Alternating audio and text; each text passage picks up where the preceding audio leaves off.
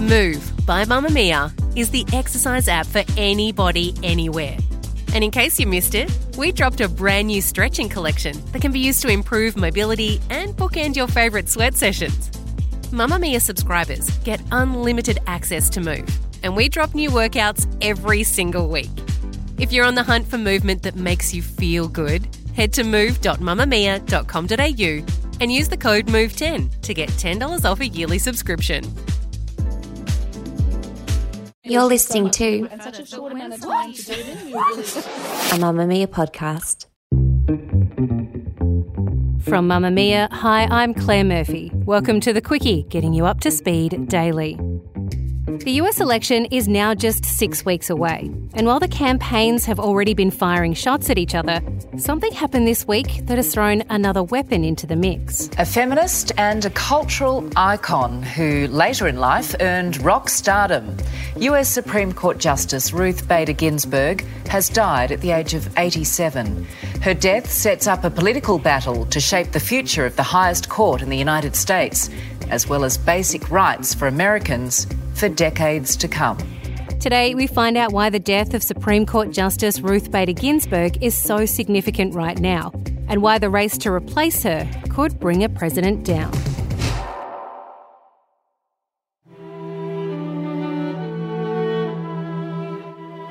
This week, the world lost a woman who's done more for the women of America than most. Supreme Court Justice Ruth Bader Ginsburg, or as she's affectionately known as by her supporters, RBG. In the ancient days when I was going to college, the law was not a welcoming profession for women. Born in 1933 in Brooklyn, New York, she would go on to teach at Rutgers University Law School, and then Columbia, where she would become the first ever female tenured professor. Through the 70s, she served as the director of the Women's Rights Project of the American Civil Liberties Union before being appointed to the US Court of Appeals for the District of Columbia by President Jimmy Carter in 1980. President Bill Clinton nominated her for the US Supreme Court in 1993. If, as I believe, the measure of a person's values can best be measured by examining the life the person lives, then Judge Ginsburg's values are the very ones that represent the best in America. I am proud to nominate this path-breaking attorney, advocate, and judge to be the 107th Justice to the United States Supreme Court. Mr. President, I am grateful beyond measure for the confidence you have placed in me, and I will strive with all that I have to live up to your expectations in making this appointment. That would make her just the second woman ever to be appointed to the US Supreme Court. And since that day, she's continued to argue for gender equality in cases through her long career, writing the landmark decision in the case of the US versus Virginia, which stated that the Virginian military couldn't refuse to admit women. You might have seen tributes to her with just the words, "I dissent." That was in the case of Bush versus Gore, which in the end decided the outcome of the 2000 presidential election. She objected to the court's majority opinion favouring George W. Bush, but instead of saying the traditional "I respectfully dissent," she simply stated, "I dissent," making it very clear how she felt about the situation. Reflecting on it a year later, though, she left those asking about it to read between the lines.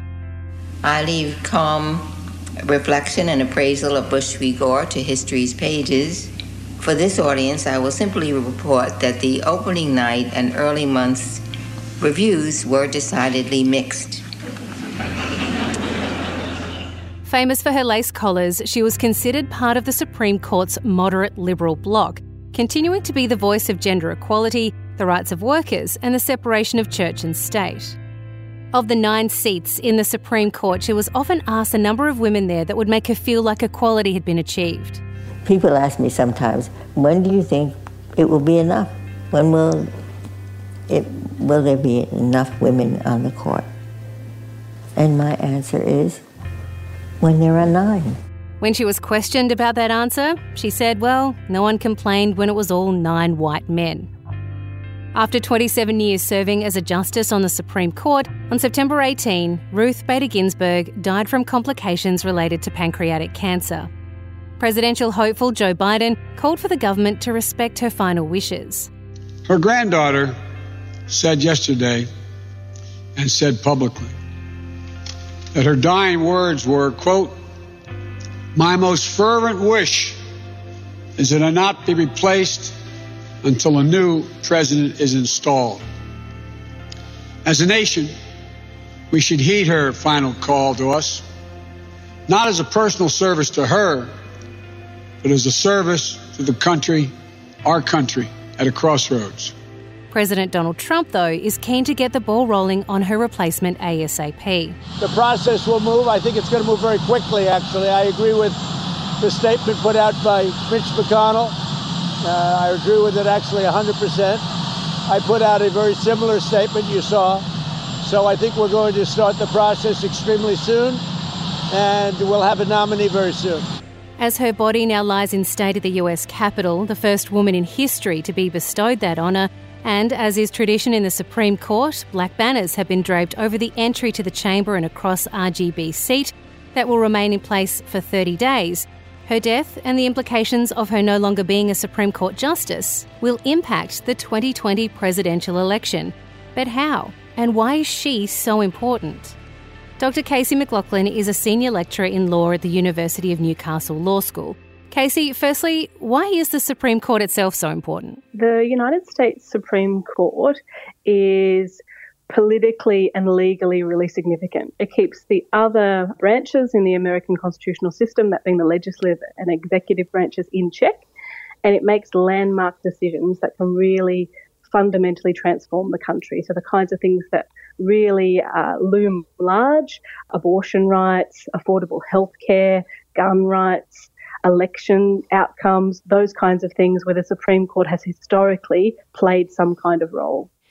So what does Ruth Bader Ginsburg's death mean politically then in the big scheme of things? How does this all work into the presidential election?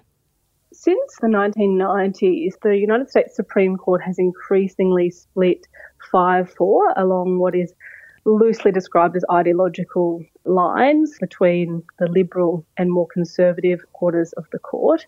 So for a long time, that means she's been seen as a reliable liberal voice on the court. And the idea that President Trump might be able to name her successor means that it would entrench a 6-3 tilt towards the right. And that's the kind of shift that could really change the court for a generation. So the reason that it's so politically significant and will really add to what is already a divisive election is in naming her successor, it could shape the Supreme Court for a generation to follow. What kind of decisions could this affect? I know that the case Roe versus Wade is being talked about quite a bit, which is what the reproductive rights bill is based on. Could it actually upend women's ability to access safe and legal abortions in the US? This is a really big and important question. And one of the things that we see in the United States whenever there is a discussion around a Supreme Court appointment is one of the things that's interesting is what their position will be on Roe v. Wade. And President Trump has come out and said that he supports appointing a woman to the Supreme Court as Bader Ginsburg's successor. But it's a really useful reminder that women don't all think the same and they don't necessarily have the same outlook when it comes to reproductive rights or other equality issues. And one of the front runners that Trump has put forward is Amy Coney Barrett, who is well known as someone who isn't necessarily going to support Roe v. Wade as a precedent because of her stated public views about life beginning at conception. So that's looming in the background in terms of the naming of the successor. Who else has Trump named as a potential successor for RBG? He's also named Barbara Lagoa. She's a judge from Florida, and she was the first Hispanic woman and the first Cuban-American woman to serve on the Florida Supreme Court. She, if appointed, would be the youngest of the judges. She's 52 years old. So he has not put forward the name of two women. That doesn't necessarily mean that he is going to look to naming a woman as his nominee, but certainly it would be quite strategic politically in terms of the enormous place that RBG had in the cultural imagination of America as a woman judge. To name a woman as her successor, I think would be a good strategic move on his behalf, but it is important to be mindful of the fact that simply naming a woman doesn't necessarily mean that woman would carry on Ruth Bader Ginsburg's legacy. And that's precisely the point, really, from a Conservative perspective. Now, it's been revealed that Ruth Bader Ginsburg apparently asked for her position not to be filled until after the presidential election, and the president has been decided. Does she have any posthumous say in that? I mean, I know that Donald Trump is now saying that he's going to appoint somebody before the election anyway, and there seems to be a bit of, I'm going to say, hypocrisy in the Republican Senate leader, Mitch McConnell, who back in the day when Obama was looking to replace a Supreme Court justice right before the election, and he said no, that should be for the American people to decide, and this time around seems to be claiming the opposite. What is the legality in all of this? Does she have any say in how quickly she's replaced? Is there any law in place that says a president can't replace someone if it's so close to an election? These are really interesting questions, and her dying wish doesn't shape the legality. So at the end of the day, the way that the process works is the president makes the pick, and the appointment is really a three-step process. So the president makes a nomination, then the nominee needs to be confirmed by the Senate confirmation hearing process, and then the person is appointed. The catch in this particular instance is time. The sense is that this would be a very quick turnaround. It would be the quickest in the history of such processes. But there is nothing to stop the Republicans from pursuing the process of nomination and confirmation and appointment. But as you mentioned, it very much contradicts the justification by the Republican-controlled Senate when they refused to consider the nomination of Merrick Garland. And that situation was similar, but not exactly the same, because in that situation, Garland was nominated some 11 months before the election. And in this instance, we're talking a little bit over a month. And one of the things that comes into play is really the process of Senate confirmation. Essentially, there are 100 senators in the United States Senate, and it's currently majority Republican. There are 53 Republicans, and in order to get a nominee through that Senate confirmation process, the Republicans need 51 votes. And at the moment, we have, I think, 2 Republican senators who are on record as really seeing it as being a particular hypocrisy in relation to that whole background around who gets to name and appoint a nominee and in what circumstances. So it's going to be a political question in terms of whether or not the Democrats are able to convince another 2 additional Republicans to vote with them when it comes to the Senate confirmation process. Do you think Ruth Bader Ginsburg's death could actually affect the outcome of the 2020 presidential election? That's a very big and interesting question. Certainly, we're hearing reports from the United States that it has mobilised people on both sides of politics. We're hearing that there's been record donations to the Democratic campaign. And certainly one of the things that is coming out of her death is a sense that this election might become about the Supreme Court vacancy.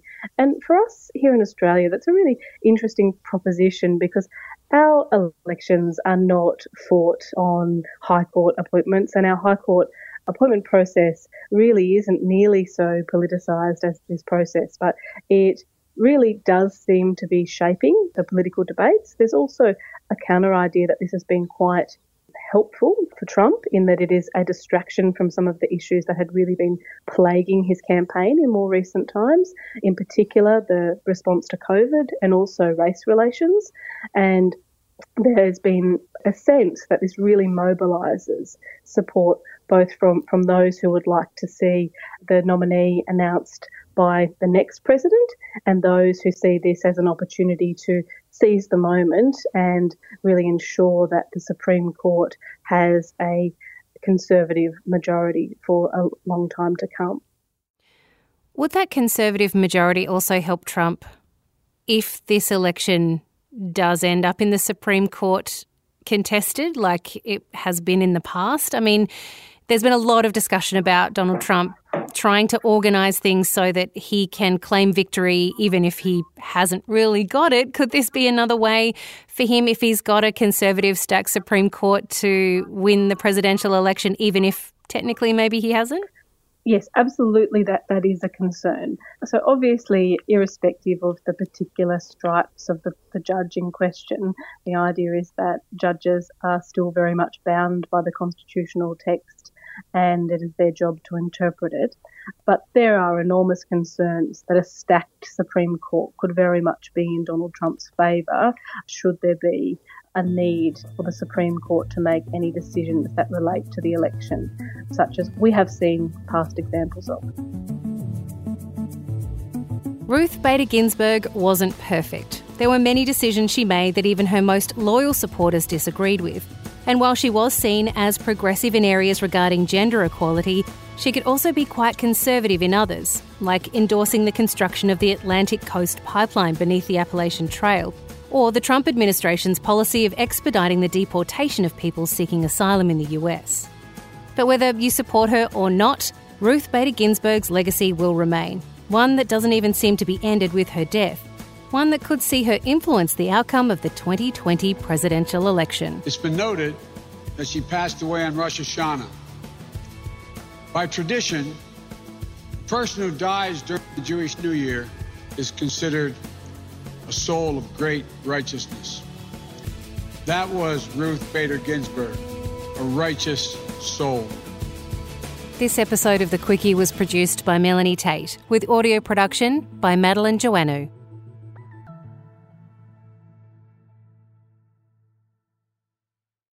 Mamamia acknowledges the traditional owners of the land we have recorded this podcast on, the Gadigal people of the Eora Nation.